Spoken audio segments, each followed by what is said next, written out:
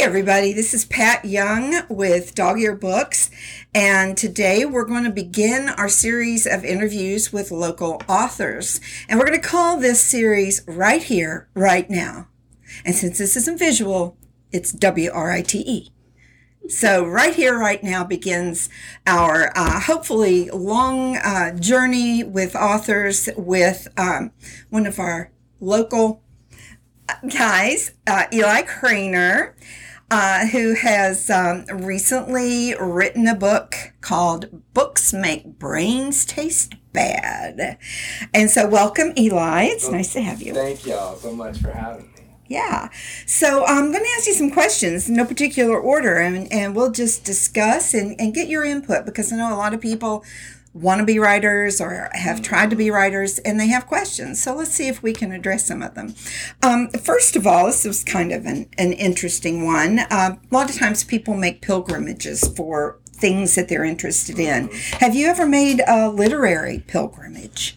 Well, a place for me where it all starts is Ouachita Baptist University. So this isn't like a true, it's not like New York City or something for the literary world, but for me it is kind of Mecca because it's where all my stuff started. And I actually just got back from there this past weekend. I had to go and do a talk with the creative writing class and do a reading at the night. Awesome. And so I do that when Don't Know Tough, the short story, came out a little bit ago, a couple of years ago. I went and they had me down for that, and they just had me down for Brains. So that's kind of like every time something cool happens, they have me. But New York is a place that I have on a list of places that I would love. Nice. I've always kind of told my wife, because I've never been to New York City, that I don't want to just buy a ticket. It's like one day I want to go there, for us to be called there, So that's kind of the goal mixed with the pilgrimage. Absolutely. I think a lot of writers want, to them, that is the Mecca. Yeah. Is New York City. Okay, so I'm guessing you're a reader. So what was the first book that made you cry? The first book that made me cry, there's a book called Stargirl by Jerry Spinelli. Mm-hmm. I don't know if it was the first that made me cry, but when I think about books that really get me in my emotions, get me in my feelings, I really think of Stargirl. Oh, that's cool. It's a good story. I remember reading it too. When you write, we'll probably get into a little bit of your process, but do you find that writing energizes you or it exhausts you? Yeah, it's definitely a little bit of both, but here's a great story recently. So just as a kind of a catch up on my stuff, Brains just came out in September, and then I kind of hinted at something to you that I'm still not ready to completely reveal at this point. I can't at this point. Mm-hmm. But long story short, I've been writing adult novels, literary, suspense, kind of thrillery stuff. And long story short, those are about to find a home. So we're about to be, there's an announcement that'll come out, and it does involve New York City and a publisher there. So I say all that to say that's come about in about the past month, right on the heels of all this brain stuff, and it couldn't be two separate things. Y'all, you've heard me read some of my adult stuff. Absolutely, yeah. And so I made a big shift, when this news came my way, and went back to some of those manuscripts, and I've been working and I've been going because the book that found a home, the next question those people asked was, well, what do you have next? What's coming? So I was working really hard on what I already had going. And then this past Friday, I had kind of finished with all that, and I just told myself I'm going to take a day off. I'm just not going to work. The book I was ready to send it on, and I didn't. And by after lunch, that day, I felt so weird. I felt so weird. I ended up, clawing my way back, into the office because I needed, and I did. So I guess that kind of goes back to the energizing thing.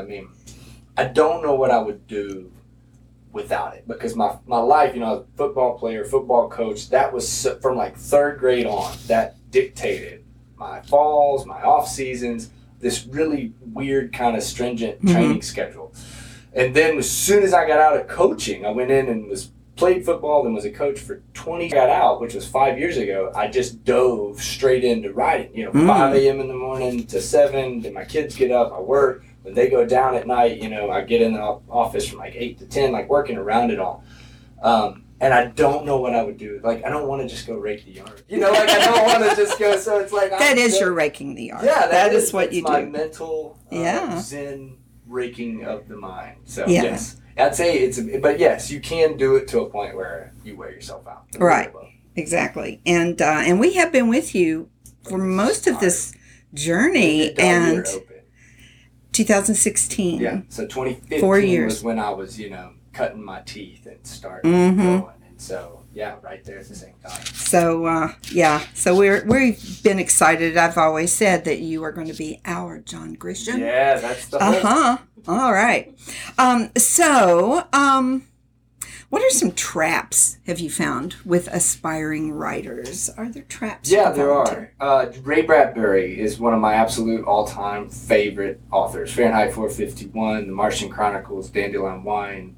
And he had this really great quote that I carried close to my heart in those early days, and it was, "You're not a real writer until you've written 1,000,000 words." Wow, a million words, which you're like, 1,000,000 words, but it plays off of Malcolm Gladwell, who wrote like Outliers and I can't remember. Outliers is the one I think I'm thinking of here, but he had the 10,000 hour rule, so that like you're not a true master of anything. You're not a master of the guitar until you've practiced for 10,000 hours. And like the difference between people who become professionals in this are that they actually have the wherewithal or just the time or the lifestyle to set up to where they can put in that amount of time to become truly great at something, and that the breaking point there was 10,000 hours. So when I set off into writing, like, I guess this was the old football side of me, I was so, like, logical about it that, like, I didn't really expect anything good to happen until I crossed either 1,000,000 words or 10,000 hours. So I was just, like, putting, and, like, it was like a race to, hit that point.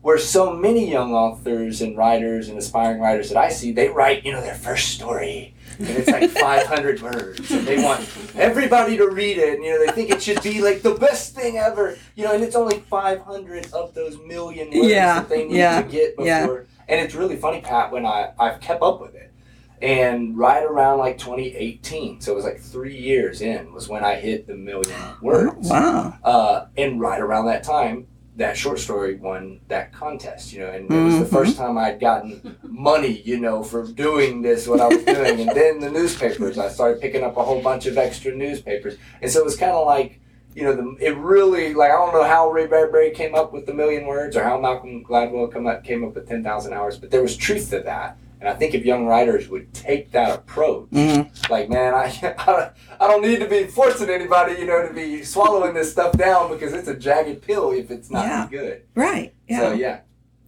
Yeah, well, that's really good advice because, like you said, a lot of times we start out and we work really hard for what we think of as a long period of time, and it really hasn't been. No. And we're not there yet. No. And we don't see that sometimes until down the line quite a way. Yeah, and we look back and we're like, oh my word. It's like that kid who just learned to play like the 3 basic guitar chords, Exactly. and they go around and like, exactly. Which is, if you're their parents, then you want to love them and listen applaud them, but not everybody else. No.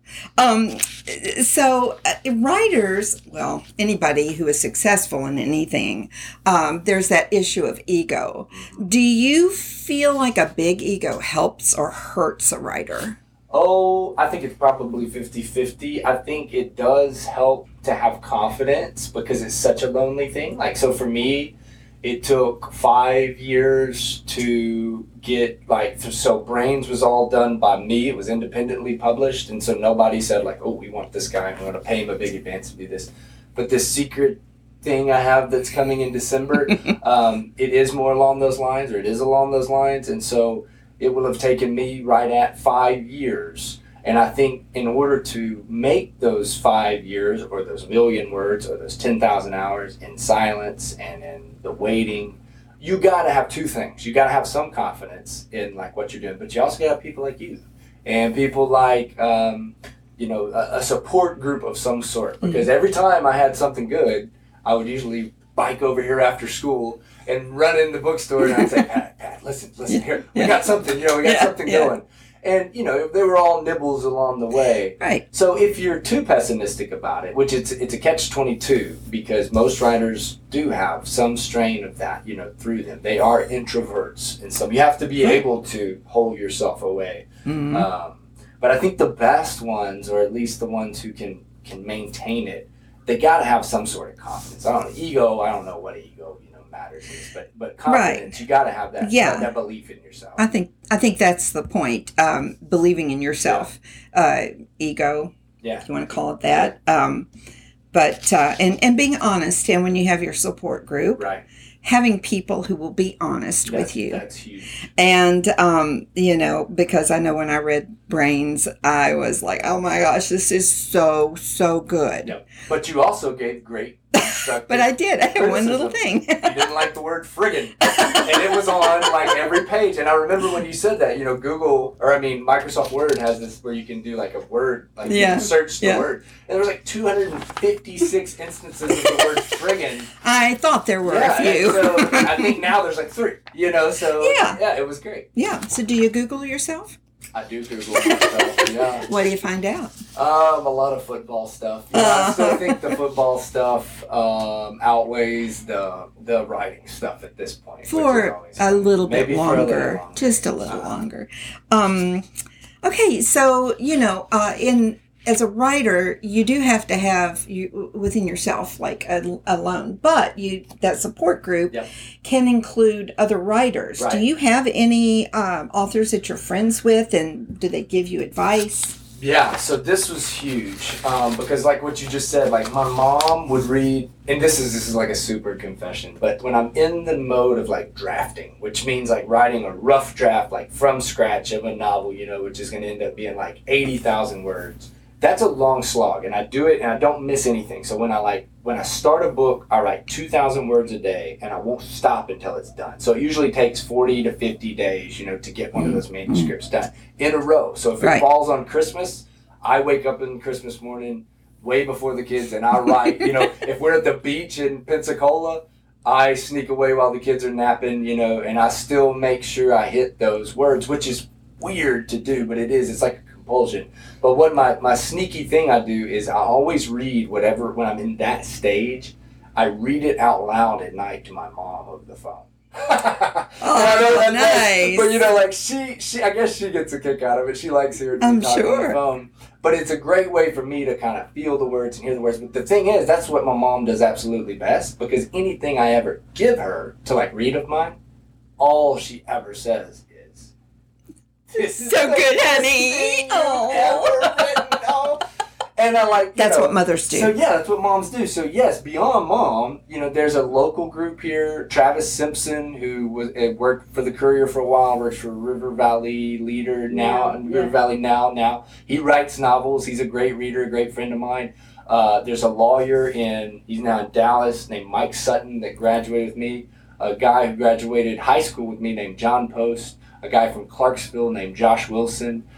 Brandy Easterling. She has come along, and we've started to do some stuff now where we trade manuscripts and we'll read, some stuff. So locally, that group is really great. And even, and my wife is a lot able, she reads everything, and she's able to not be mom.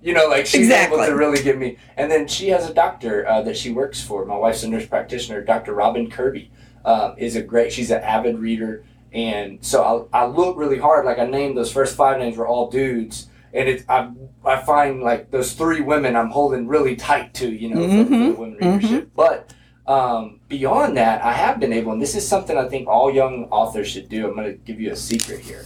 I have a little bit of I have probably 3 guys that are in my wheelhouse that are already in the game. They're already with traditional publishers. They're writing a book a year. They're out, their books are out everywhere. And it's Ace Atkins, who's a New York Times bestseller, writes for the Spencer series. He's got an HBO deal coming out for one of his Quinn Coulson novels. A guy named William Boyle, and these guys are both located in Oxford. So that's kind of how the connection came. And then Andy Davidson, who went to Ouachita where I went, who's also with a major publisher out of New York. And so those three guys are guys that, like, I have their cell numbers, I can call them, I can ask them, that are already in the game. And a lot of writers will ask me, like, well, like, how did I, get in contact? And it's easy. Like, the first thing, and this is where the secret comes in, is read a book they've written. Like, read it from front to back with a pen, make note of, like, the stuff you like, some really cool, and then write them a fan letter and say, like, I love this book because, and not because you're just trying to get something out of it, but you're looking for people that you really are fans of. Right. And when you do that, like, every time I've ever done it, they write back, and it kind of opens up this correspondence. And so over years, before you're ever asking for, because when you do go and you time to find an agent or a publisher or that stuff, those guys have so much more contacts. And it does matter, like, if they have an agent already and they have a publisher, and if they, like, two of those guys, Ace and William Boyle, read the book that I have the big thing coming from in December, and they gave me a blurb early on, before it ever had a thing. So they were willing to endorse that book, to get it going. That's big. So that's a huge kind of just, like, pro tip there is befriend other authors and do it in a genuine, authentic way. Because that's what I was going to ask you was, what if you don't know these people like that? How do you get there? So that's great advice. I didn't know anybody. I didn't go to an MFA program, which an MFA is like a Master's of Fine Arts in Creative Writing. I was just a football coach, and then I got out. But I do read. I read about 35 to 40 books a year. So I took that, and found the ones that I thought were similar to me, authors that had similar tastes and were writing similar stuff. And then just reached out to them. That's great. The best thing about a fame of an author is, like, I guarantee you there's probably, like John Grisham and Stephen King, are probably, like, the two most recognizable authors. And there's a chance, like, they could walk through downtown Russellville, and even those two guys, like, how many people would actually know that's what John Grisham or Stephen King looked like? Exactly. Like, we probably would, but I bet, and then beyond that, like, pull it back. If Ace Atkins, a New York Times bestseller, is walking down the street, nobody in town's going to know what he's thinking like, so they love the written word. That's great. So, you've kind of talked about, I know that you started with more adult novels, and I remember you saying, I will not self-publish. I'm going to remind you. Oh, and they were delicious. But, and you did that, and then... Can you tell a little bit about how Brains came, where it began? Yeah, so I was writing in the dark for those 5 years, really for about 4 years. So I was writing in the dark and nothing was happening with my adult stuff. I'd had an agent for a little while, I'd been close, and I was just, nothing was going to happen that I could foresee. Barbara McShane, the principal at Sequoia Elementary, calls me and she wants me to come give a reading to the 3rd and 4th graders because the boys were not scoring well on literacy scores. And so she wanted a male who was excited about reading and writing. And I said, and Miss McShane was my 5th grade GT teacher. So I was like, hey, Miss McShane, I'd love to, but I don't have anything that I can read to 3rd and 4th graders. Like, you don't want me to come in there and read my fiction to 3rd and 4th graders. So she's like, oh, well, I'm sure you can come up with something. And she's like, all right, see, and we had it begins. Yeah, we had like 2 months. So from there, I went and thought about what scared me the most. I mean, my daughter's about to be 4.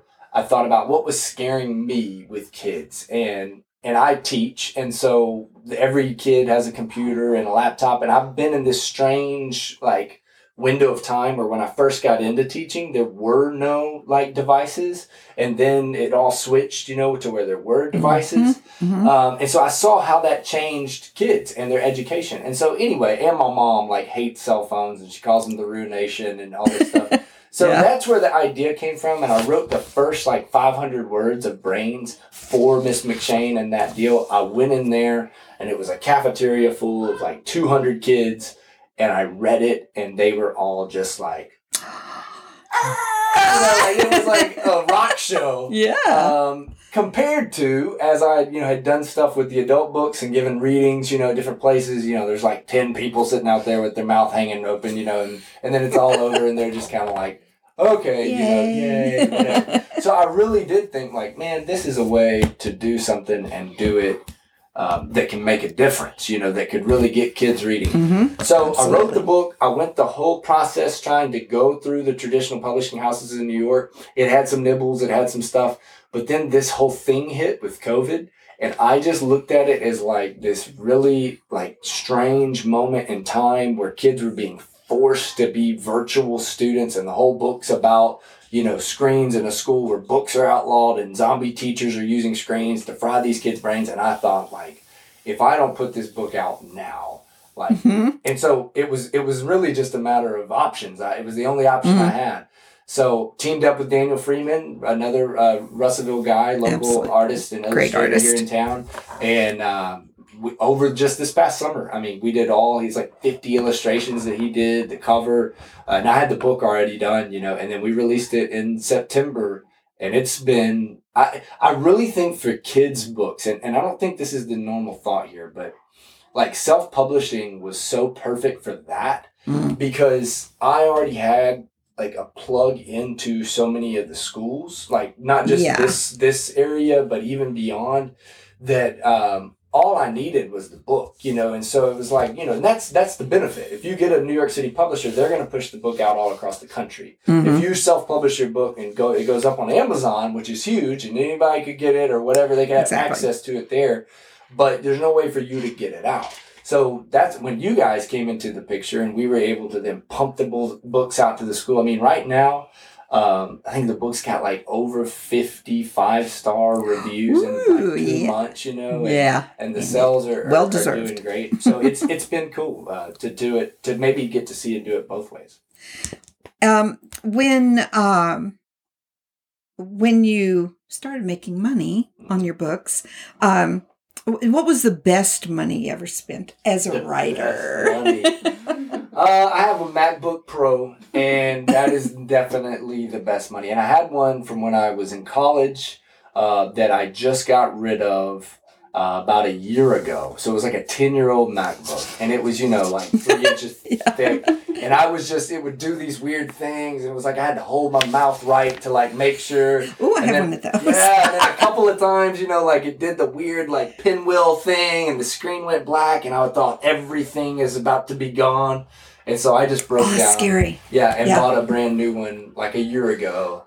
And those to me, I really think it's kind of a weird, like with artistic types, the Macs are really, really big. And you invest in what you feel like is going to promote what you're doing. Yeah. Not everything is for everybody. So, well, that's good to know. So I know you've written quite a bit. How many unpublished or half-finished books would you say you have? Yeah, let's say completely finished manuscripts that are not published right now, there are 9. Ooh, okay. 9, yeah. How many unfinished ones? Do you have others started? Yeah, there's some that are like halfway done and stuff, probably another 5 or 6. Okay. Sometimes the flame just... Yeah. So, I mean, is that what happens? You just kind of lose inspiration or interest in what you're writing about? So there's 2 schools of thought when writing a novel. Like you can either be, and they have names for them, plotters or pantsers. And a plotter is somebody who sits out and like plots out every chapter of the book previous to ever writing it. A pantser is somebody who gets an idea, then sits down and says, I'm just going to fly by the seat of my pants. I'm just going to run through this and go. For the longest time, I was a pantser. And so I would take an idea that I thought was interesting, and I would just try and hold on to keep the fire going, and just keep going. I thought Stephen King is a pantser, John Grisham is a plotter, and so there's different ways, and people have done it really successfully. Now I've kind of taken some sort. So the ones that never finished were in those early days where I would get like halfway through it, and something would just be like, oh. Like, you'd forget something, like, so simple, that, like, you could have, you probably could have foreseen if you would have put some time in it. Right. So now I do a little bit of both. I kind of plot a little bit out and then go. I actually kind of do it as I write. So I'm always trying to stay ahead. But not, I feel like if you I plotted Brains. Brains was a perfect book to plot because it's just chapter by chapter, cliffhanger, pure commercial, like twists and turns and this. But for the more adult stuff, I feel like you can kind of get more closer to authenticity, closer to, if you're going for something that's not just explosions and, romance or something like that, then you can make it seem a little more real. You kind of talked about this a little bit when you were talking about guys. You have guys who are good mentors and everything, but that you found that a female opinion is important. Have you found it difficult to write from a female perspective, or a male? Whichever one, is one harder than the other? I don't know. I would say yes. I mean, like, just straight off the bat, like when you very first start writing, so like it's always so personal at the beginning. Like it's almost like, when I was talking about Bradbury and his 10 million words, like the first 5 million are just like all your inner stuff. It's like all like memoir, like it all just kind of is like this. So initially, I think it really was. And a lot of that comes from me. I had this agent who didn't work out. But one thing that he was really hung up on was women readership. And he would just preach to me about like the fact that 80% of all novels are read by women, that men don't read novels anymore. They just read nonfiction or biography or war books. And I don't know how true that is, but he had some numbers on it. And so I kind of just took a step back because at this point, I guess I was just kind of blissfully ignorant, like innocently ignorant. Like I wasn't really thinking about it in terms of gender or anything. I just looked around and the people that were reading my stuff were guys, and my wife and my mom.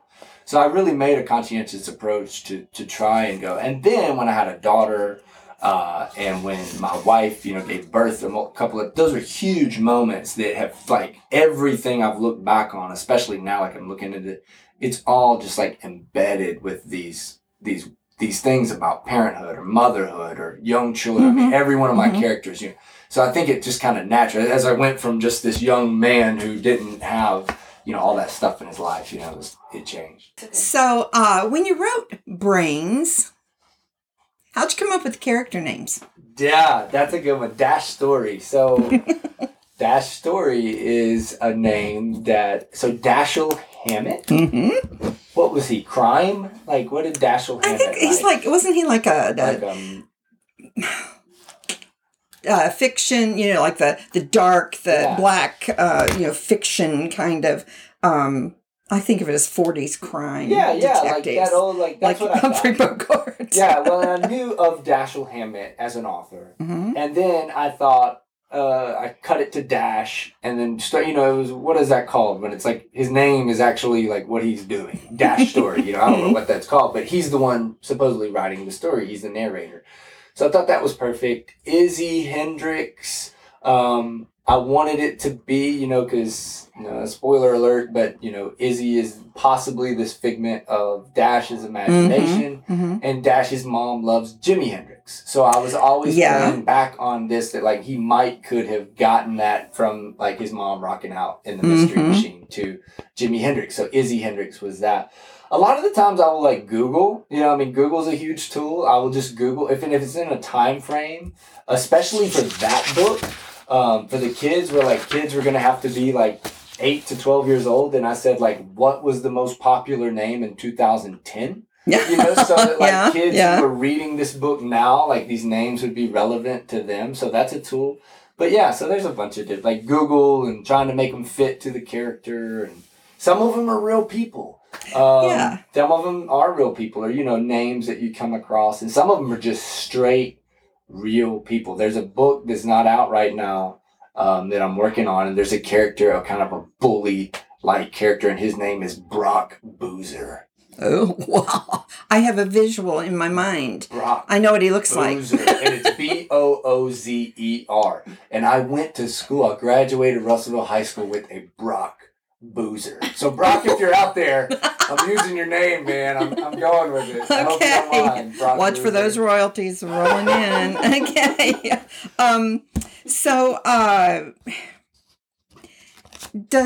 I know that you don't write full time right now. you do something else. Yep. And how does your family view your career choices right now? Are they supportive of you trying to move to writing full time? Yeah, so that's a great question. I teach an alternative learning school here in Russellville, 9th through 12th grade English. I also do the JAG, Jobs for American Graduates. And then I have 2 kids. And so balancing all that is strange. And the person that gets all the credit here is my wife, Mallory. Because it's not easy. But I lucked out, and this was so funny because, and this is personal, but it's great for this, because when Mallory and I first got married, I was like that little puppy, that was like always like nipping at her ankles, like, let's do stuff together. Like, let's always do stuff together. Like, let's do stuff together. Let's do like, even if it was like, we're going to work out, like, we're going to go jog together. And she was like, she has a much more like independent personality than I do. Yeah. Or she did when we first got married. So it was really funny because, and so when I was a football coach and I was gone and all those practices and all those games and all that stuff, she was completely cool with it. Like, right. She wouldn't have been near as cool with it when we had kids. So we never had kids, and I was a coach at that point, because we do like split that stuff right down the middle. Yeah.